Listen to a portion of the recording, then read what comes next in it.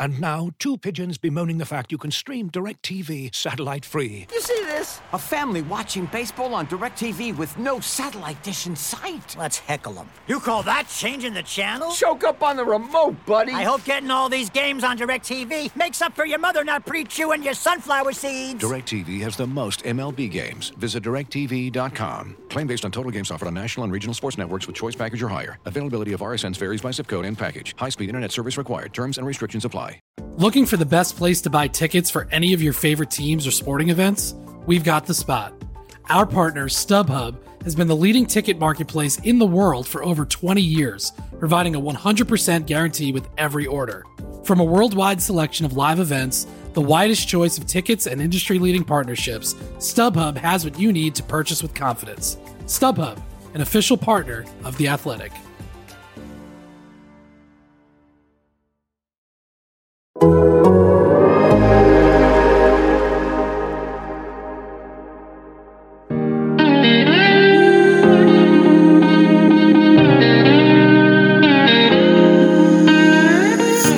Culture is the culture. It's 4 to 6 A to B, competitive excellence, and the brotherhood.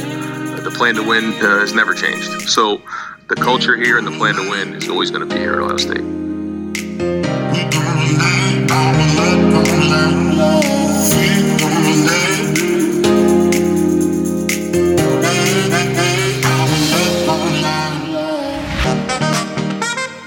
Welcome back to 4 to 6 with A&B, your Ohio State podcast on The Athletic. This is Bill Landis, and I will soon be joined, as I normally am, by Ari Wasserman. But what you are currently listening to is a new intro to the podcast, because we had to redo it after some news happened on Wednesday.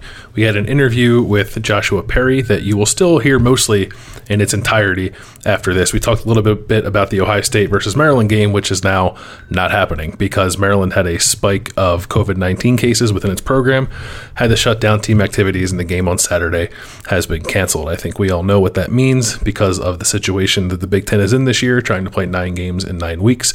That game will not be remade. So it's a missed opportunity for Ohio State. Hopefully we'll have a chance to talk with Ryan Day later this week about exactly what all of that means and what the rest of this week looks like. They are practicing on Wednesday afternoon as I recorded this new intro.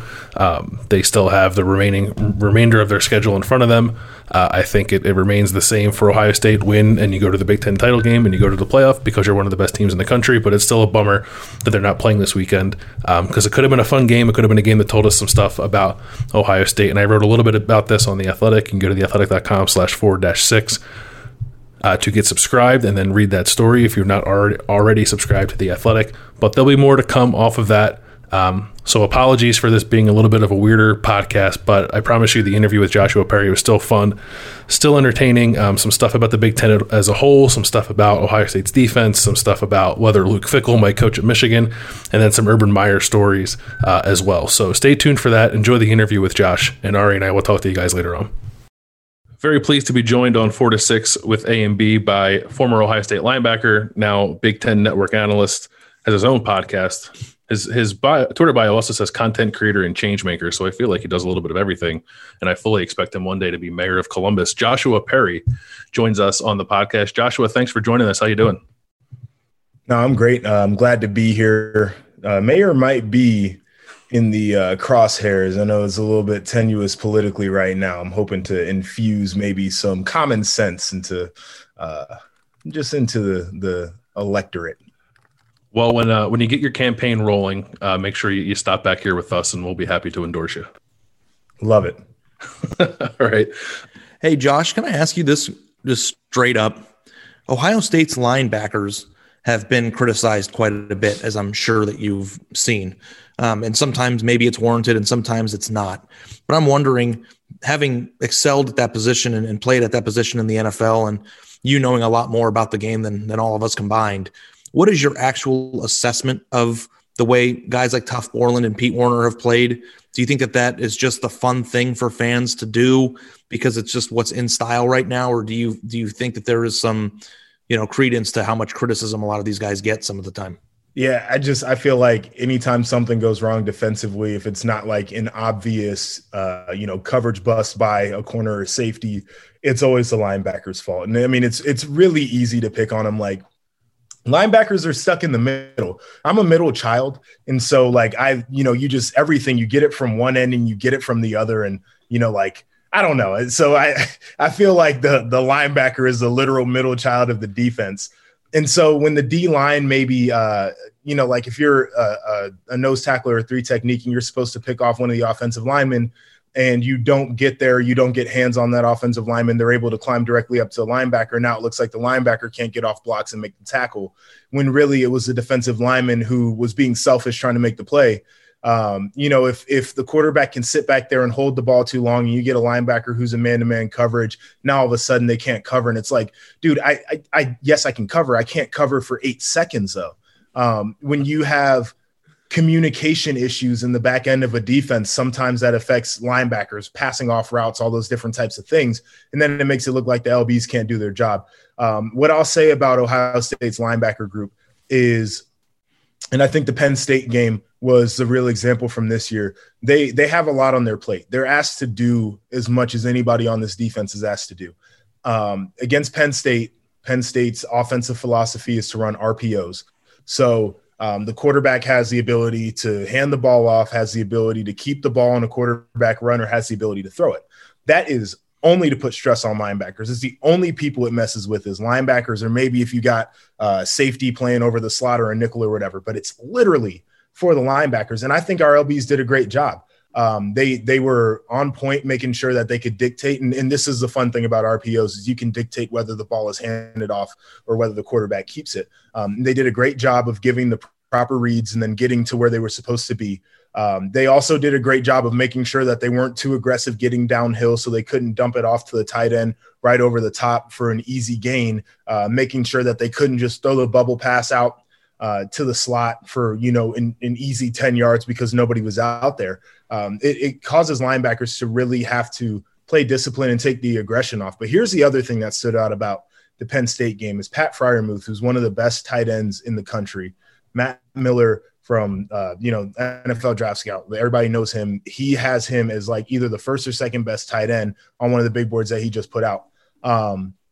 They had Baron Browning and Pete Werner both playing straight up man-to-man on him. That's tough duty. And those guys did not get exposed, and they were both tried. There were 2 plays specifically. They took a shot at the end zone when Baron Browning was on him. Baron did a really good job, went up, knocked the ball down. There was another possession where they got Pete Werner on Pat in the slot, and that was the initial read. Number 1 quarterback was looking there the whole way, and Pat was covered.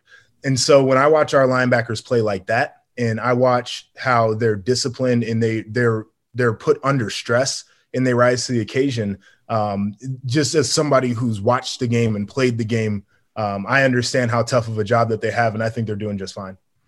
It's a totally thankless position now, right? Isn't it? You say about offensive line and DBs, but now with the way offenses put linebackers in conflict, like you're going to be wrong a lot because that's like the nature of the position now. Yeah, I mean the offense is built to make the linebackers wrong to a certain degree, and the skill set for a linebacker now too has to be so vast because defensive coordinators are asking these guys to be able to rush the passer, just like from the line of scrimmage, which is a tough ability, asking them to blitz from off of the line of scrimmage. Then they have to be able to play the run like a typical linebacker. And the pass responsibilities now are probably a little bit more complex than they've ever been. These guys have to be able to run and cover.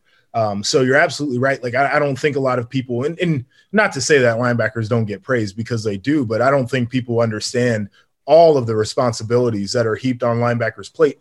And a lot of times these guys are the quarterback of the defense. So not only is it the physical strain, but mentally they have to be on point and have to set the defense. And if anybody's lined up wrong, they have to be able to correct them. And when there's motion, they have to be the guy who's calling the audible, and just everything that happens pre-snap and then all of the stuff that happens post-snap, it's on the LBs.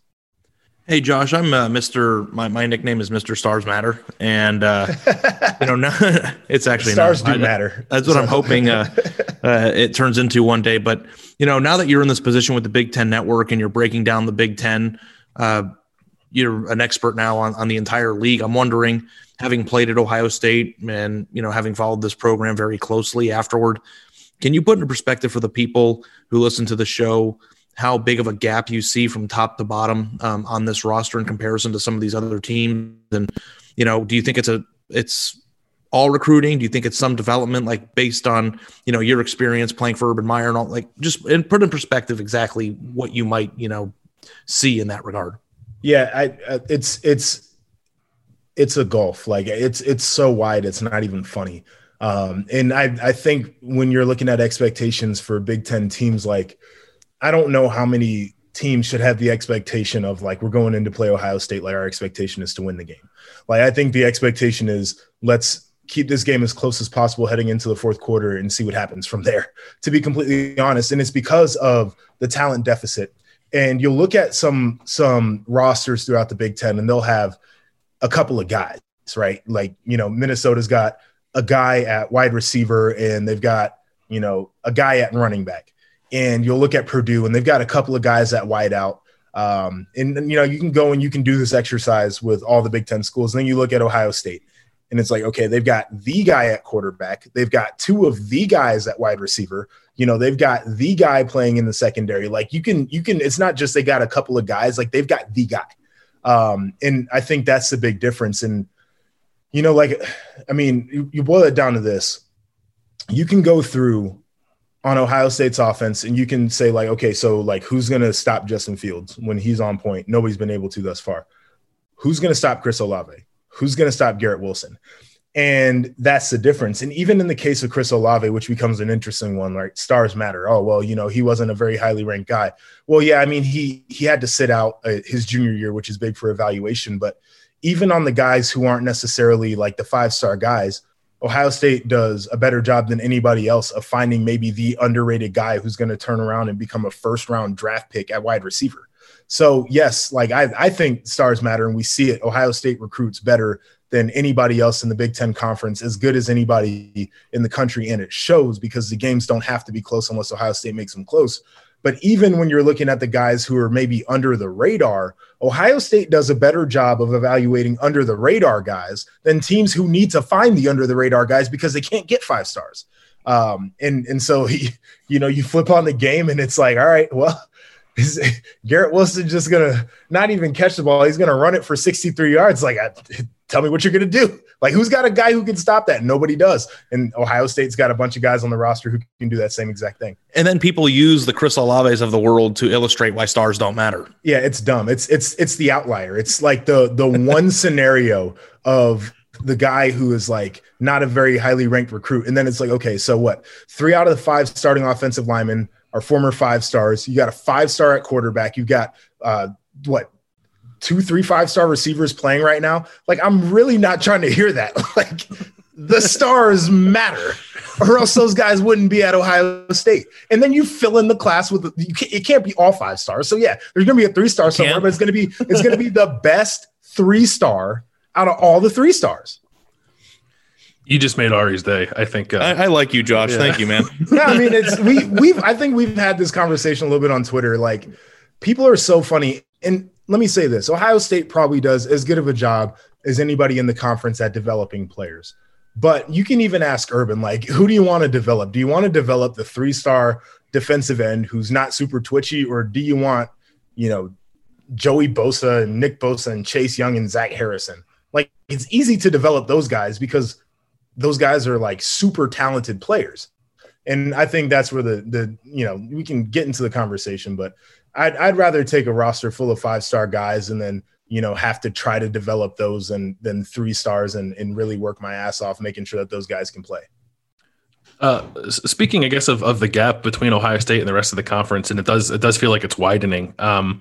What are your thoughts, I guess, on what's happening at Michigan and Penn State at the moment? And which of those 2 situations do you think might be the most dire, I guess, if that's the right way to put it? So I think Penn State's situation is more of an aberration. I don't know I do know what's wrong with them. It's their offensive line struggles to protect. They're down a couple of running backs, which really hurts them. I mean, we can see from Ohio State's running back room what happens when you lose a guy like J.K. Dobbins and you replace them with like a couple of pretty good players, but they're not up to that level. Penn State, they're down their top 2 running backs. It's really hard. And like I said, O-line struggling, and then the quarterback's turning the ball over. And I don't think he's a bad player. I think he's making really bad decisions right now. I love the grit that he plays with and everything. I think defensively they're deflated. Micah Parsons being out absolutely does not help for them. But they have recruited pretty well. And I personally like James Franklin as a coach. And I know he's a little bit polarizing for people, but I think that he's done a really good job this year of taking responsibility of what Penn State looks like on the field and not making excuses for it. He's like, we're not there yet. We're not very good. That's my fault. And I'm like, all right, cool. For Michigan, boy, I think it's a number of things. I think, and I hate to say this because I don't like to talk bad about players, but I think they have a little bit of a personnel issue. And what I mean by that is I don't think going into the New England area and trying to build your roster from there is a really good way to recruit. Like I played with guys from that area, two of my college roommates, Cam Williams, Armani Reeves. They're from Boston, and they were like two of the best players out of the state of Massachusetts. And they come to Ohio State, and Armani plays a little bit, but Cam plays on special teams for 4 years. And I'm not saying that to disparage Cam because he was a great player for us on teams, but it's to say that if you're recruiting that area heavily, you're probably missing on some guys elsewhere, which doesn't work well for them. And then it's the stubbornness of the defensive coordinator to not shift the scheme a little bit to fit the personnel. It's been bombs over Baghdad on Michigan secondary. And those cats, it's either a 10, 20, 30-yard pass behind them, or it's a pass interference call. And it's on schedule. Like we joked around in the green room a little bit because it was almost like, okay, like which one is it going to be? Flip a coin. Is it going to be a big pass play or is it going to be a pass interference? And it's not the player's fault. Like I would, and this is, I bet you, like some of the players want to say it. I don't know if they feel comfortable enough to say it to their coordinator, but like we would talk to our coaches and be like, Coach, you can't keep calling that. Like you can't put us in that position because we can't play defense very well when you make that call. And our coaches were like, okay, well, if the players are telling us it's not a good call, I don't care how good it looks on paper. It's not a good call.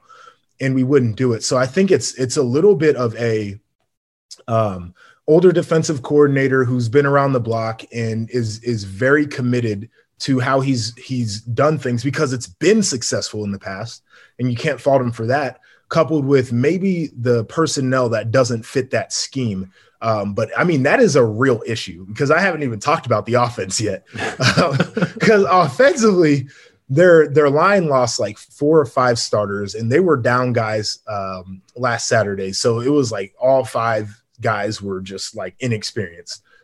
Couldn't run the ball. They rushed for 13 yards against Indiana. I'm going to say that one more time. They rushed for 13 yards against Indiana. Back when I was playing in the Big Ten, not all that long ago, Indiana could not spell defense. They couldn't spell it.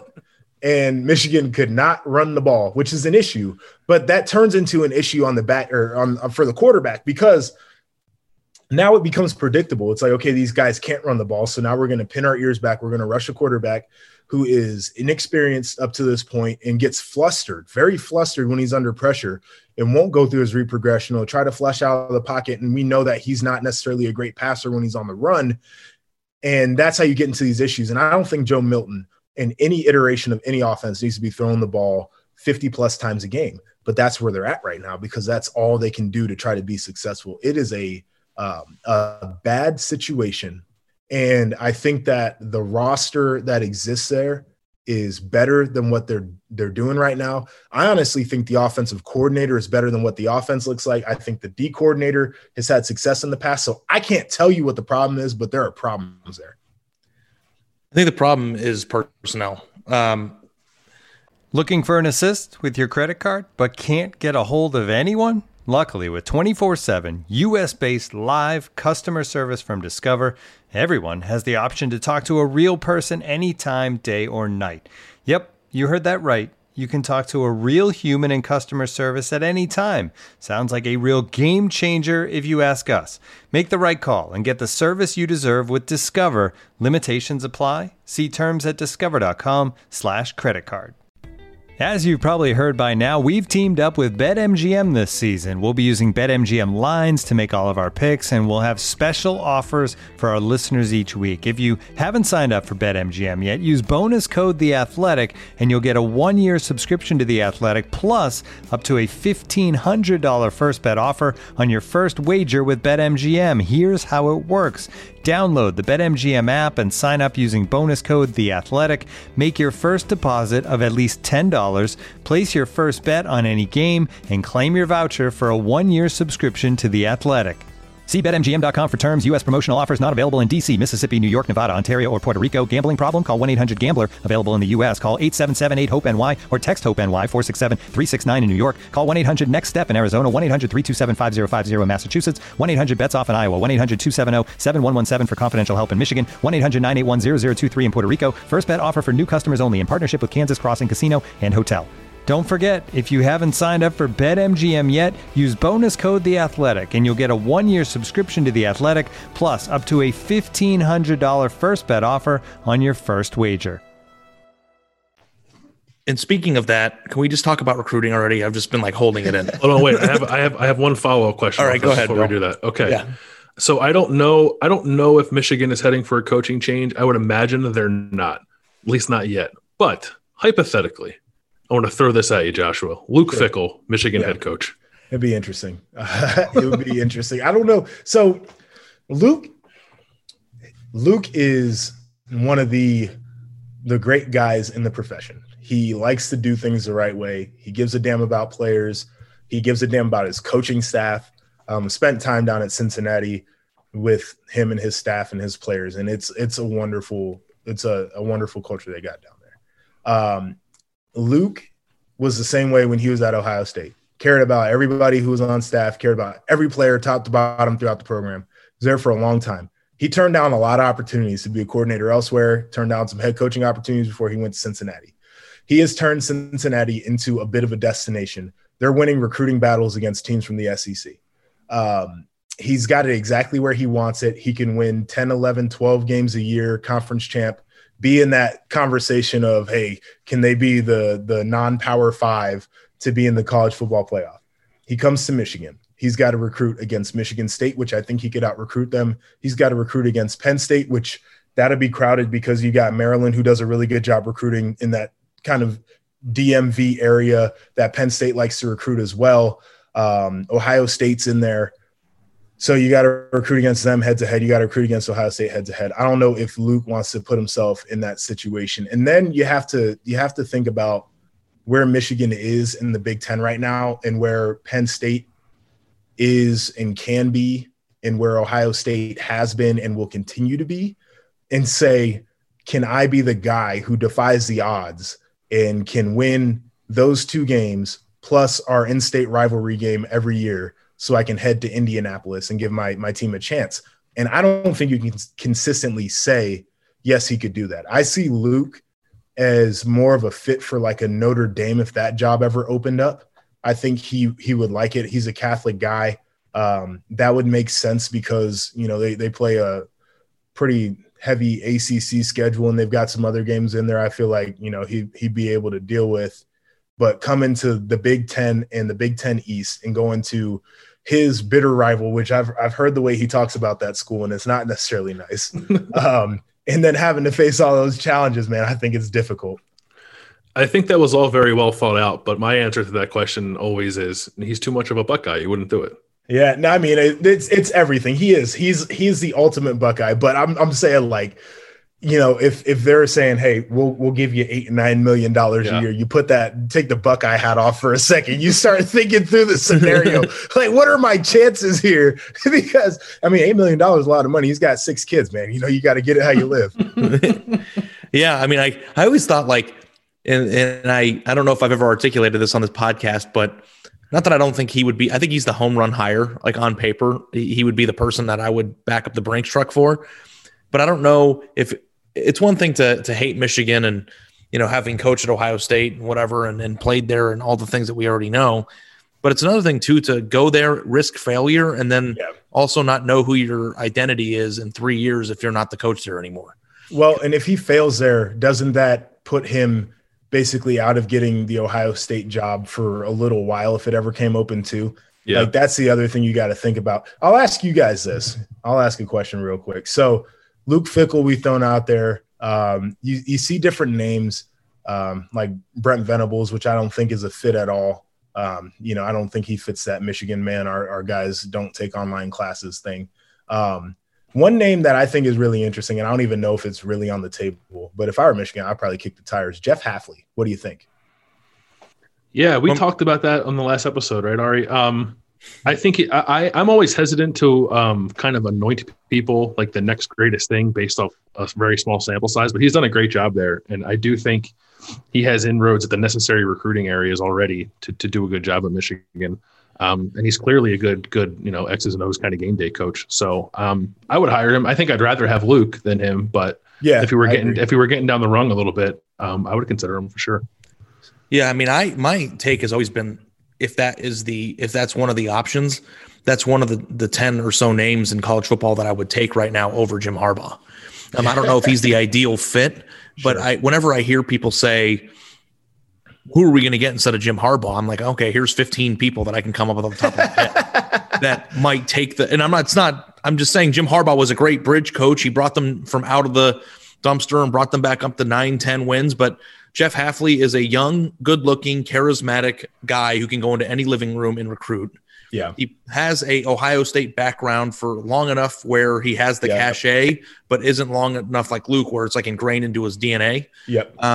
He is a good coach from what we understand in terms of like X's and O's ability. He made and was part of Ohio State's best defense statistically, maybe in the history of the program. And he can recruit really good players. So and probably has inroads in places where Michigan's going to have to recruit. And I've always thought that the Michigan man thing was dumb. I go get somebody that isn't a Michigan man, but make him into one. I mean, Bo Schembechler wasn't a Michigan man when he was born and he turned into one. He created the whole thing. No, so I feel it. I don't know if he's the ideal candidate, but I would absolutely take him and a number of other people, including Luke Fickell, to take the program over from this point forward and to make it better than what it is now, because I think it's hit its ceiling under Jim Harbaugh. There's no identifiable recruiting strategy. The assistant coaches are not putting their team in the best position to win, and their offense hasn't progressed out of the Stone Age. And I know that Gaddis is trying to move it into that right direction, and things are getting better. But does anybody have any confidence whatsoever in the current regime putting this team into the playoff? If the answer is no, you're paying $8.5 million to do this. Why not take a risk and get somebody else who's some new blood that might be able to put them over the top? All right, so I got a couple things to say on that. So I'll start with Hafley. Is the thing that I think that Hafley would bring, and I talked to players at Ohio State. I also know guys in the league that played for him. Players love him. And one thing that you hear from Michigan's program is it's not an exciting place to play, if that makes sense. Like it's a very, put your hard hat and bring your lunch pail type of atmosphere for players. And I think that really weighs on you, and especially when you're not having success, I think that becomes difficult. And then the other thing that you said too is like there is a plan for recruiting, and that's huge because I agree with you. Like, I don't know if Michigan really has one. But here's a question I ask about that program, not to get too far into it, but I think like the last time they won or shared a Big Ten conference championship was 2004. Joe Milton would have been 4 years old at the time. That's their current starting quarterback. Like, do we have any evidence that they should be in the playoff conversation at all, just based off of how it's gone for the last 2 decades, essentially? Yeah, that's where I always am with them. Like, I think Ari has a higher opinion of the program than I do. I think it's fine to aspire to be what Ohio State is, but they've never been that historically throughout the entire history of their program, at least not within the last 30 years. So no, I don't even know if they get the right guy. I still don't know if they're a program that can quite get to that level. The thing I don't understand about this discussion, and when people say what Bill just said, and that's obviously the normal take because success has to dictate what the ceiling of the program is eventually, because you can't just live in 1965 and say that that's what today is. You got to take the stats. But the thing I can't get past, Josh, and you tell me having played in this rivalry, is this is a rivalry. Sure. And the goal of a rivalry is to be as competitive with your rival as possible and to win that game. And if Ohio State has gotten up to this upper echelon top 3 position in college football, in large part because of what Urban Meyer built, and you helped build, and Michigan doesn't feel like it's up to the task of matching that, then this isn't a rivalry anymore. Well, I mean, and then maybe it's not. And I wrote that after the Michigan game last year, and some people agreed and some people got very angry. But if Michigan wants to tap out and say, you know what, Jim Harbaugh's the guy that's got us to the 9-10 win plateau and we're going to get what we get, then let's stop treating this game like it's some sort of even match. Okay. And maybe that's so far gone now, but I think that the expectations have to be at Michigan with the facilities that they have, the education that they're offering, the uniforms that they have, the stadium that they play in, the region of the country, the proximity to Ohio, the tradition of the program, the amount of money and resources that university has, not only for the coach, but for the renovations, the additions to the football building, recruiting budget, all the things that you need to be successful. There's no reason why this team shouldn't be at least in the top 6 and competitive. I'm not saying they're going to turn into Alabama or Clemson or even Ohio State, but there's no reason why that team can't field something that Penn State's fielded, and that's a competitive football team. They're not even competitive. Yeah, no, I definitely, I'm with you on that. I feel like I think they view, as a university and as an athletic department, they would view themselves differently than the Clemsons, the Alabamas, the Ohio States. And I think that's a part of the issue too, is like, and it's wild. Ohio State has had success playing football while also becoming a better academic school at the same time. And so it's like 2 things can happen at once, but I really do think that they are married to the idea of, like they are Northwestern and they are Notre Dame and they are Stanford. Like they're married to that idea.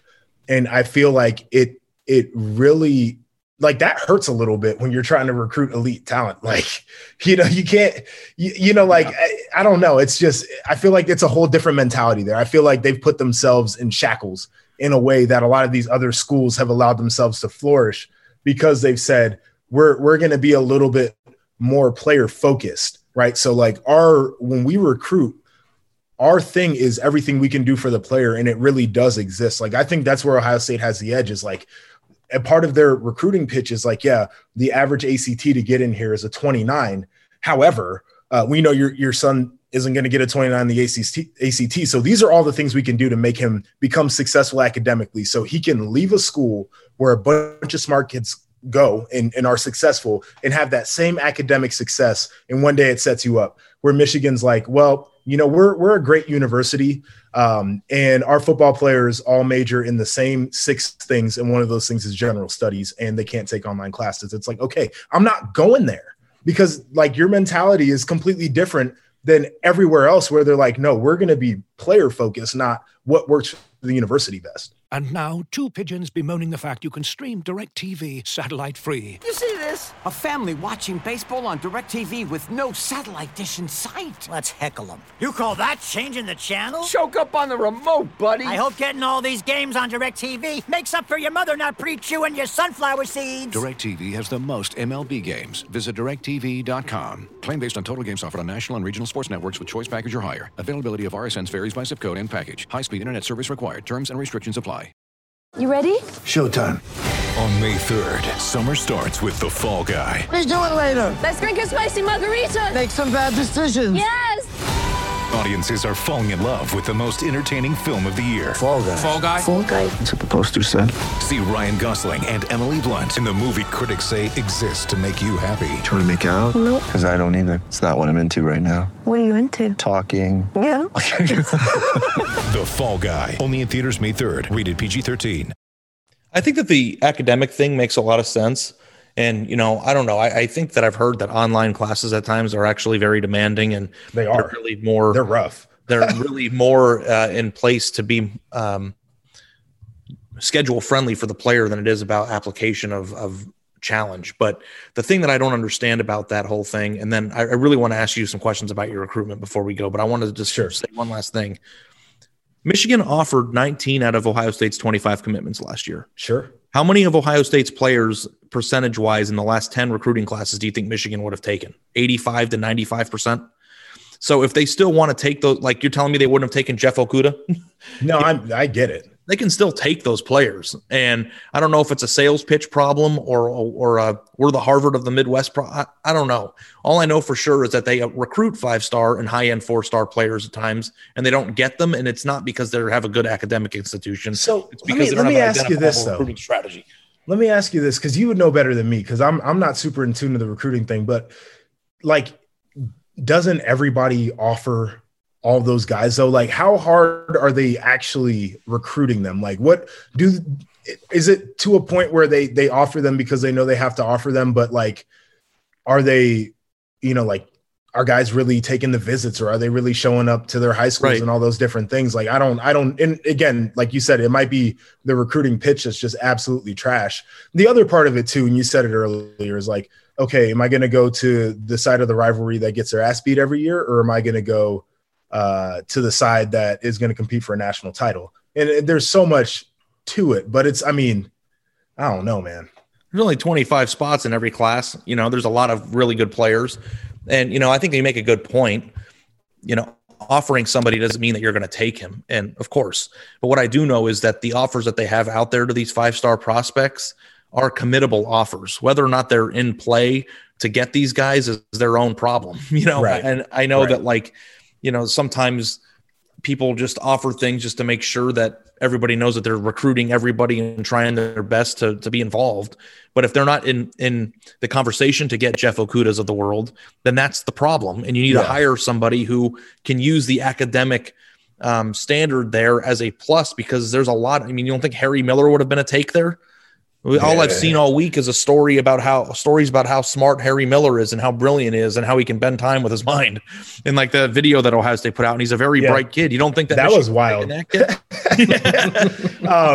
So let me. I know I'm just doing all the damn interviewing now. Yeah. So come on your show. Sorry, guys. So this committable, non-committable offer thing, like, that doesn't even make sense in my little brain. There's no such thing as a non-committable offer to a 5-star prospect. To a 5-star, or top 200 player, I guess. Some coaches play that game where they, offer a prospect an offer. It says they have an offer on the recruiting profile, and then when they go try to commit, then either they take them or they don't, based on who they like on their board better. And, Ohio State plays that game too, where they might offer somebody or they might not offer somebody. And depending on where they are, they're either ready to take that commitment or they're not. And, that's the reality of it. But when you start talking about the top 250 players in each class, which is what Michigan should be recruiting in order to compete with Ohio State and to beat Penn State and Michigan State consistently and put themselves in a position to win the Big Ten East, they're just not doing it. And they have a pipeline of players who are flipping out of Massachusetts to BC to play for Hafley. So, every angle that you can try to play with this, whether it be academic or whether it be, who they're offering or non-committable, the problem is they're coming up short in every single angle of this. And they need to get somebody who can kind of turn that into positive for them. And I think that, and I've said this before, Jim Harbaugh is just an odd guy. And I just feel like even if you like him, and I don't know the man personally, but even if you like him, you're still going to what's the word I'm looking for? You're not everybody's going to like you. And that's the one thing I hopefully want to take to ask you this next question, because you played for Urban, and I bet you Urban's like that too. Or, you're going to, some people aren't going to like you because you're an intense guy. Give me the best recruiting story about how Urban recruited you to Ohio State, and how did you know that it was going to be a slam dunk? You were a top 150 player, man. And says you only have 4 offers. That's not true either, I bet. No, it was kind of true. So I'll tell this story. It's a story that a lot of people probably aren't too aware of. Urban never recruited me. That's the story. So I was recruited by JT's old staff, Luke Fickell and Taver Johnson and just Daryl Hazel was the Central Ohio guy, whatever. So I was recruited by all of them. This was toward the end of my freshman year in high school. And I was, a kind of like a little bit of a known thing, but I hadn't played varsity football. So I was taking visits And kind of through my sophomore year, like I used to be a smart guy. So like I took visits to Duke and Vanderbilt and, went to Northwestern and Notre Dame. Oh, you were one of the smart prospects that still didn't pick Michigan? Yeah, exactly. Yeah. Well, I was smart enough to realize what that was going to be, so I avoided it. But so I had offers from some of those schools like Michigan State, whatever, Cincinnati. And I went to camp at Ohio State after my sophomore football season. So here's the other thing too. I was all-state in track and field 2 years. I didn't run my senior year because I came in early. I was an all-state long jumper. So like all of the coaches came out and they would watch me run track and they would come to my meets and stuff during the spring because like that's where they got to see me be an athlete. But I went to camp. I had a really good day at camp. Like Warren Ball was there and he was a, pretty high ranked recruit and like Briante Dunn and some of those other running backs. And like, I had a great day against them and I got an offer at camp after my sophomore year and I committed on the spot. And then I literally shut down my recruiting. I would not answer the phone. The only school that I left, I kept in communication with was Stanford. Just in case anything happened with, the tattoo gate thing. And they were going to come down hard with sanctions. I would have been out. I'm not even going to lie. And I would have gone to Palo Alto and played some ball there and got a really nice degree and probably be selling Silicon Valley real estate instead of Central Ohio real estate. But that's a different story for a different day. You would be such a high shareholder in Apple right now. Yeah, that's exactly what would have happened. I'd be over there finding Google execs homes and stuff. But yeah, that was it. And so fast forward to that, basically didn't talk to anybody my junior year, my senior year. I graduated early. I enrolled. That first off season I was there was Urban's first off season on campus, 2012. So 5 days into my tenure at Ohio State, Urban is walking down the hallway. He's walking past me. He said, Joshua, I need to talk to you. I was like, all right. Pulls me off to the side. And he said, I just want to let you know that if I was still coaching at Florida, I would have never recruited you to play for me. And I was like, said, okay.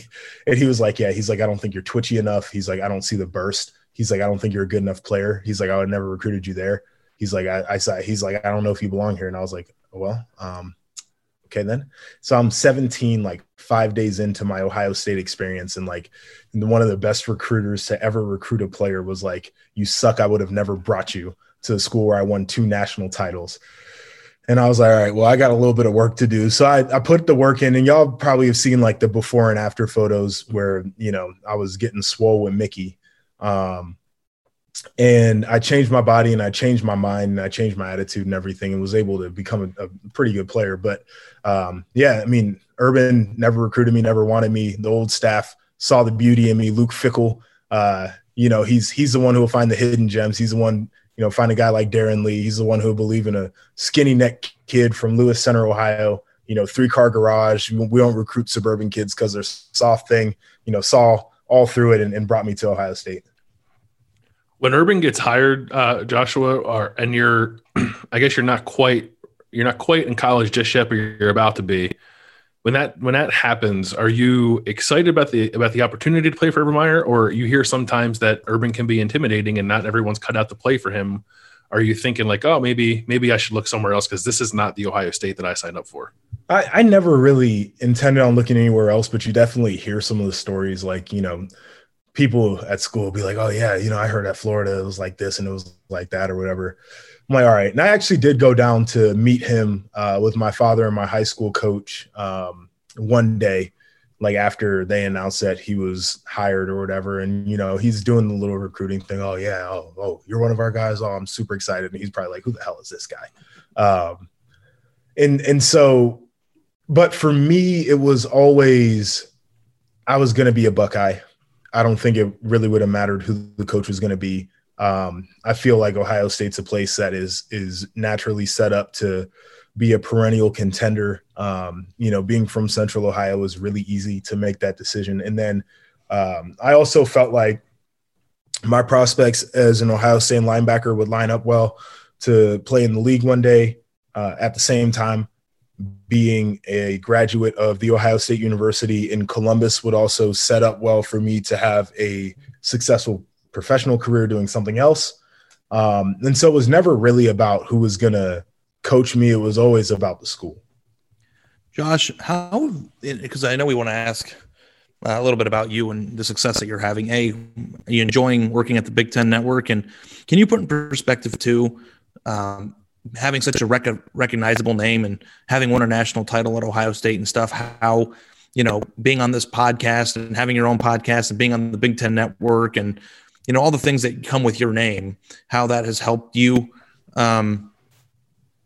sell real estate and how it has helped your brand as a person and as a businessman in the community, moving forward post football? Yeah. So I love my media job. First off, it's a fun job. It's what everybody wants to do is, sit around and talk sports, and I get paid to do it. And people actually listen to my stupid ass opinion. It's fantastic. But it's been super enjoyable. And I'll say, like, that's one thing I didn't realize coming in that Ohio State was going to help with. But we got a lot of guys in media because we're a big national brand. There's always media around our program, and our guys are put in front of microphones from day one on campus. And you have to learn how to present and have to have a valuable opinion. And I think that's one of the things our guys actually lack a little bit is, like, we're so tight about, don't give out information. And I know now as a guy on the other side, it's like, yeah, you don't have to give us a game plan, but, like, you could give us a little bit, like, just give us a little taste. But no, just being in a situation where I had to interact with media, I think really set me up for it. This opportunity came out of the blue. This was never something that I ever really intended to do. Like, my plan was to play in the league as long as possible, retire from that, and then just sell as much real estate as possible. And my agent reached out to me and said that BTN wanted to bring me in for an audition. I was like, all right, cool. And I went in, I auditioned with no expectations of anything except for just to kind of be on their radar. And I walked out of the studio that Saturday with them, like, getting my travel accommodations ready for the season. Like, it happened that quickly. They said I did a great job. And I've enjoyed it since. They're great. They've helped develop me. They give me really good feedback when I ask for it, all that kind of stuff. The radio thing here in Columbus is great. Doing podcasting is fantastic. I've got a couple of other things in the hopper. We talked about one of them before we came on air. I won't speak too much about, and then another really cool project I'm working on too. So hopefully we'll have some cool new media for everybody coming out.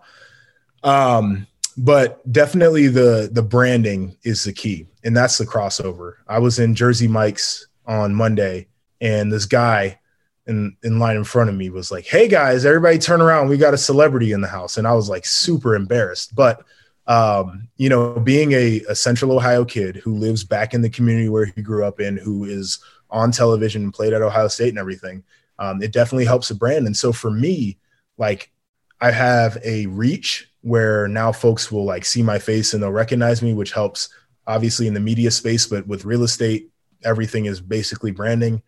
The reach helps on Instagram because, like, I'll post a daggone, like, real estate meme like once a month, and I'll get, like, basically 2 new clients off of just posting a real estate meme. It's just like, I know a lot of people, like, consistently post every day and they can't do that, but it's a part of. But the flip side of that too is, like, I can't be out at the bars acting like an asshole, and like, I can't get into Twitter beef the way that I really want to protect the brand. But it's been a blessing. To get into Twitter beef.